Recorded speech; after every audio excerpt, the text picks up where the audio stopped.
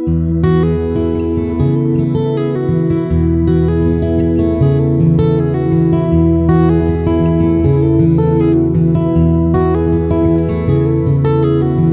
to Hymn Talk, a discussion of hymns, music, and singing in the life of the church. I'm Zach DePrima, and with me is my new friend, Justin Dieter. Justin, how are you doing? I'm doing great. Good to be with you today, Zach. Justin, you wear several hats, and you have a very full life. Can you briefly tell us a little bit about yourself? Sure. So I'm the lead pastor at Redemption Church in Wilson, North Carolina, and been planted that church by God's grace a couple years ago, and the Lord's blessed that work. And so faithfully serving the Lord there and leading and teaching there at Redemption Church. Have my wife, Caitlin, 3 kids that keep us busy. Wow. And so... What ages are your kids? Let's see if I can remember off the top of my head. 7, almost 8, 5, and 3. So oldest is a boy, and then 2 little girls. So. And you've recently have finished your PhD at Southeastern Seminary. I guess you graduate, this month as we're talking, or next month? Yeah, I technically graduated in May, but I'll get to walk this December. Good deal. Lord willing. This December at Southeastern. And who did you study under?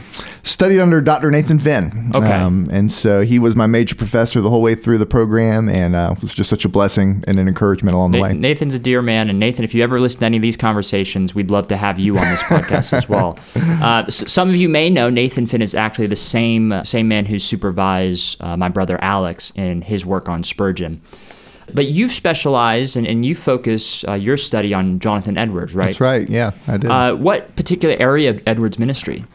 Yeah, so for Edwards, I primarily focused on his vision for the Christian life, particularly how the means of grace function, and how God sanctifies us as his saints through the means of grace. And so trying to take the big picture of Edwardsian theology and bring that to bear on that practical issue of the Christian life, and how Edwards saw it function and operated, and even trying to pull out some lessons that we can learn from today. Well, I definitely want to ask you more questions about that in a little bit. But before I do, more broadly, most of us, if we know Jonathan Edwards, we know him via the First Great Awakening in America. Many people might remember maybe in high school reading the sermon Sinners in the Hands of an Angry God, whether they read so spitefully or rejoice in the gospel proclaimed in that message. But that's how most of us are familiar with Edwards. I wanted to ask you real quick, can you tell us a little bit, what was Jonathan Edwards' role in the Great Awakening, the First Great Awakening? Yeah, Jonathan Edwards played a huge role, and I think a lot of times people are first introduced by Sinners in the Hands of an Angry God, often through high school, which, in some ways is an accurate depiction of Edwards, but in some ways a very skewed caricature of Edwards that doesn't represent the fullness of his ministry or the role that he played in the Great Awakening. So Jonathan Edwards, in a lot of ways, was used by the Lord to kind of prompt this larger work of revival, not only in North America, but in Europe and in England in particular, and primarily with the revival that happened in Northampton. And so Edwards recorded the events there, this kind of supernatural and surprising work of God in the whole town of Northampton. I recorded it in a work called The Faithful Narrative. That gets passed around and spread almost kind of like wildfire, and begins to prompt this larger desire and prayer and yearning to see greater awakenings in different communities. And so Edwards plays a role in kind of jump-starting the Great Awakening in some sense, but Edwards also plays a role in trying to define what the Lord is doing in terms of the Great Awakening itself. So as the Great Awakening begins, there begin to be a lot of confusion over what is taking place, what's the nature of what's happening, how do we assess whether these are true conversions or not? And so Edwards comes out and as almost kind of a moderating figure in the Awakening, where on the one hand, he celebrates the awakening as a work of God's grace and kind of rebukes those that would just shut it down and think of it as something that's unhelpful or harmful to the church. But at the same time, Edwards grows increasingly concerned about some of the excesses of revival that were getting out of hand and causing harm in the communities. So Edwards kind of takes out this moderating stake, in a lot of ways ends up ends up clarifying. He becomes almost the theologian of religious experience, and kind of defining, how do we know if a work of God has really happened in someone's heart, and how do we discern, which leads to great works like Religious Affections, which is probably one of his best known works, where Edwards kind of puts out what are the signs in terms of how do we understand whether a work of God has taken place. If you're wearing your scholar hat and also your pastor hat, why is it important for Christians today to be exposed to Edwards? Yeah, I think Edwards casts such a captivating vision for what the Christian life is all about. His focus on God's glory and God's passion for His glory and in the glorious work of redemption. That overarching vision that he had for the Christian life is captivating, and I think so many Christians fail to see the breadth of what God is doing, not only in the world, but particularly through His Son, the Lord Jesus Christ. And so Edwards brings out not just this overarching vision that I think motivates and enables the Christian life, but he also is just a wonderful practical example of a man devoted to the Lord, of course, with his shortcomings in many ways, but his intensity and focus in doing everything for the glory of God challenges me, and I think challenges many others to look at him, the practices of his piety, the way he lived his life, and to, again, try to pull some lessons for today. What's the best way, best first work of Edwards to read? Is it a sermon or a book, or what would you suggest if somebody wants to get into Edwards? I usually encourage people, if they're wanting to start to read Edwards himself, I think the sermons really are the best place to start. That's where you see, not only Edwards' shrewd logic and discernment and in terms of his reasoning, but you also see his pastoral heart and his penchant for painting images and pictures with words. So I suggest probably the best thing if you want to pick up Edwards, Yale puts out this great little edition of the Sermons of Jonathan Edwards, which is just kind of a broad overview of some of his key sermons over his life. That's just such a great introduction if you just want to get a taste of who Edwards is and his life and ministry. Well, as you've said, your area of focus with Edwards is Edwards and the means of grace. When Christians talk about the means of grace, Justin, what are we talking about? Yeah. I'd like you to explain that a little bit. And also, what is Edwards' contribution to that conversation? Yeah.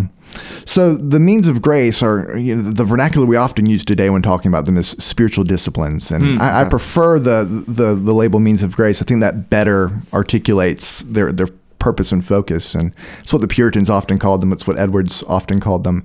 But the means of grace are the spiritual habits that God has prescribed through His Word that He has promised to use to build up His church. And so these are things like preaching and prayer and fasting, these spiritual habits in such a way that the Lord uniquely brings His sanctifying grace through. And so Edwards in particular, he really connected the means of grace to God as triune, Father, Son, and Holy Spirit. And so one of the things I do in my dissertation is I try to understand Edwards' Trinitarian theology, which is a contested area in the field, but to try to mark a position there and help us understand how the means of grace function within that vision of how Edwards understood God to be. And so Edwards understood that the means of grace function largely as channels through which God brings His grace into our lives. And so he doesn't have this mechanistic framework in which, if I take up the means, God's guaranteed to give grace. There's this trusting and reliance that God in His sovereignty will bring grace as He sees fit, but He will do so through these prescribed pathways that He's set out. And so that means that as Christians, particularly understanding Edwards here, we want to take up these means that God has given us, trusting and praying and longing for the Lord to bring that sanctifying grace. And in terms of connecting that to Edwardian Trinitarian theology, Edwards understood that the Father and the Son were bound together by the Holy Spirit. And that same pattern is replicated between Christ and the church. And so, which is what enables that channel of the means of grace to function and sanctifying in the life of the believer.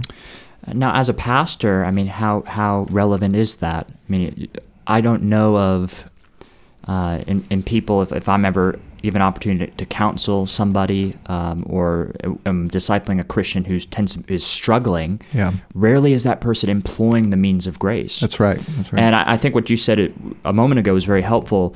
It's not to say that should you mechanically get up at 6 a.m. every day and read your Bible and pray, you're going to have this magical sense of closeness to God. That's right.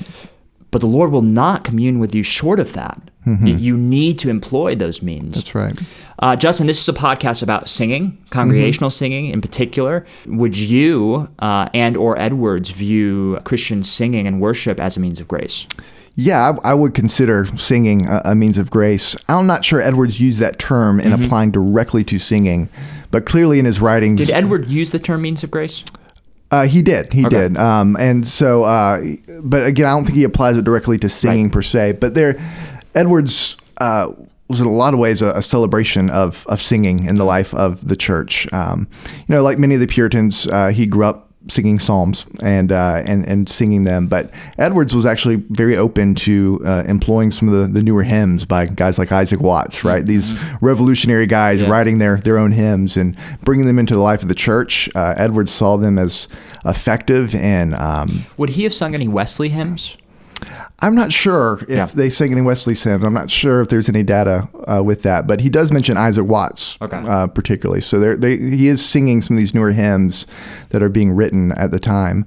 And so Edwards often saw the singing as a wonderful way to kind of propel and prompt the congregation to further devotion and affection for the Lord. And so one of the things that he encourages, particularly in the seasons of revival and awakening, is that people would gather in smaller, almost small group type settings. They would call it conferences. And there would be discussions over personal spiritual matters, discussing the sermon, talking about what the Lord's doing in a person's life. And oftentimes Edwards encouraged singing in those sorts of settings, even outside of the main worship of the church. And so singing just expresses in so many ways the heart's joy in the Lord. And I think as a means of grace, it not only helps us communicate that joy and all we have for the Lord, but it also helps prompts it within our souls, particularly when we're feeling cold or distant from the Lord. Yeah, it's interesting. It's definitely, in my opinion, a means of grace, a means of nurturing our own discipleship of Christ. What I think is often neglected, at least in church life, is people don't realize it's a command. Yeah, that's right. If your heart isn't leading you to praise the Lord, if you're not responsive to His mercy and grace in your life, well, at the very least, you need to be obedient. I mean, That's right. we're commanded in Colossians 3 and Ephesians 5 to sing psalms, hymns, and spiritual songs.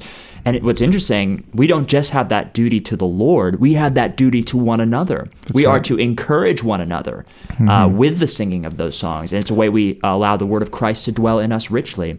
I always encourage members of Emmanuel, not only should you be singing praise to God and vertically to Him, but you have a duty to your brothers and sisters. We have to encourage one another while it's called today, and singing helps us do that. Yeah, and I can, give me a second, I'd love to just bear testimony to that in terms of my personal life. Just about a year ago, we, I guess maybe a couple years ago, we found out we lost one of our children in pregnancy, and just devastating and distraught in so many ways. But I remember that next Sunday, we gathered as a church and we sang the song, "It Is Well with My Soul." And I just remember not being able to sing, not because I didn't want to, but because my emotions wouldn't let me. And just hearing the crescendo of voices from the congregation singing that to me, even when I had a hard time trusting in the Lord in that season, was a wonderful means of grace. Strengthened me, strengthening my confidence in the Lord, even in a difficult season. And I think that's the gift of congregational singing, right? When the church is singing together, there's something unique that the Lord does when God's people raises their voices together. It strengthens faith, it emboldens worship, it stirs joy and gladness in the Lord. So it's wonderful to see how congregational singing can just be such an effective means in stirring people up to worship to the Lord. Amen, brother. Well, Justin, many of us who are not smart enough to read Jonathan Edwards, we have had Jonathan Edwards mediated to us through the ministry of John Piper. John Piper has had it's been one of the main thrusts of his ministry. I think he's singled out is it Jonathan Edwards and C.S. Lewis? He's made if there are any two figures he can thrust upon you, he's going to get those guys in front of you. But obviously, Piper's ministry, Desiring God, their mission is that of God is most glorified when we are most satisfied in Him.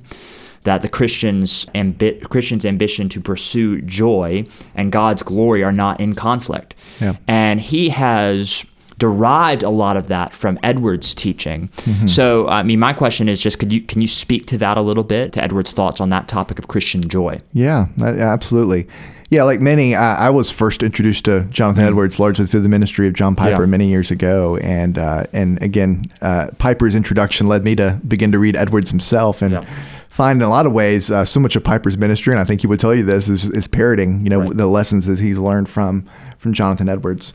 And so Christian joy, I think, is a dominant theme for Jonathan Edwards. Again, I would say maybe the primary theme is God's glory, but God's glory and our joy are very much connected in Edwards' mind. Yes. And God is glorified as we find joy and satisfaction and delight in Jesus Christ as our treasure, as the value of our souls, of that which we most are devoted to and longing for. And so Edwards would affirm, I think, many of the emphasis that Piper has brought to his own ministry. And so I think those sort of themes are just valuable to the church today to recover and to renew. And guys like Edwards can help us get there. So, Justin, we can turn over to our hymn of the episode, the hymn of this podcast. And I made sure this was a hymn that both of our churches sing, and I was delighted to hear that you sing this song as well. And that hymn is "My Worth Is Not in What I Own." This is a hymn by Keith and Kristen Getty and Graham Kendrick, and is a song, a wonderful song, calling for believers to rejoice in Christ alone, finding their worth in Him alone. I'll read the first verse, or the first two stanzas. They write, "My worth is not in what I own, not in the strength of flesh and bone, but in the costly wounds of love at the cross. My worth is not in skill or name, in win or lose, in pride or shame, but in the blood of Christ that flowed at the cross." And then the refrain of this hymn is, "I rejoice in my Redeemer, greatest treasure, wellspring of my soul. I will trust in Him, no other. My soul is satisfied in Him alone." We actually just sang this hymn yesterday. Yesterday was Lord's Day, and we sang this. Aaron Menikoff was preaching to us, and he was preaching from Ecclesiastes 1 and 2. And really, he was preaching on the futility of life. I think the title of his sermon was, "Does Anything Really Matter?" And his point was, everything under the sun, under the sun, under the sun, under the sun, is worthless. A life lived under the sun and not in reference to and for the glory of Jesus Christ alone, it is meaningless. That's right. But the point of the Christian life is finding our all and rooting our trust in Him and Him alone. Justin, what are your thoughts on this song? Yeah, well, this is one we've recently added to our repertoire as a church, and it's been one that I've been looking forward to adding into our rotation because I think it just so beautifully just articulates something that I think we as Western Christians struggle with. I think we live in such a materialistic society where our life is defined by what we own, the stuff that we have, the security that we have financially. And there's just this reminder here that our worth is not in our stuff, but it is in the Lord Jesus Christ and in the sacrifice of the Lord Jesus laying down His life for us. And so I think this is just a wonderful reminder and a convicting reminder every time I sing it of reorienting my heart and soul, making sure my identity is found in the Lord Jesus Christ and no other. They have this line in the last stanza that's "Two wonders here that I confess, my worth and my unworthiness, my value fixed, my ransom paid at the cross." And that is that the Christian's worth is in Christ, and yet we are so unworthy. That's right. But Christ has been merciful and gracious to us. Well, Justin, with that, we are out of time. Brothers and sisters, we commend this song to you. There's a wonderful arrangement. I don't know the album, but I'll leave it in whatever the notes are for this episode, of Kristen Getty and Fernando Ortega singing it. And they both harmonize at different times, and it's a wonderful arrangement. With that, we are out of time. Justin, thank you for your time. Thank you.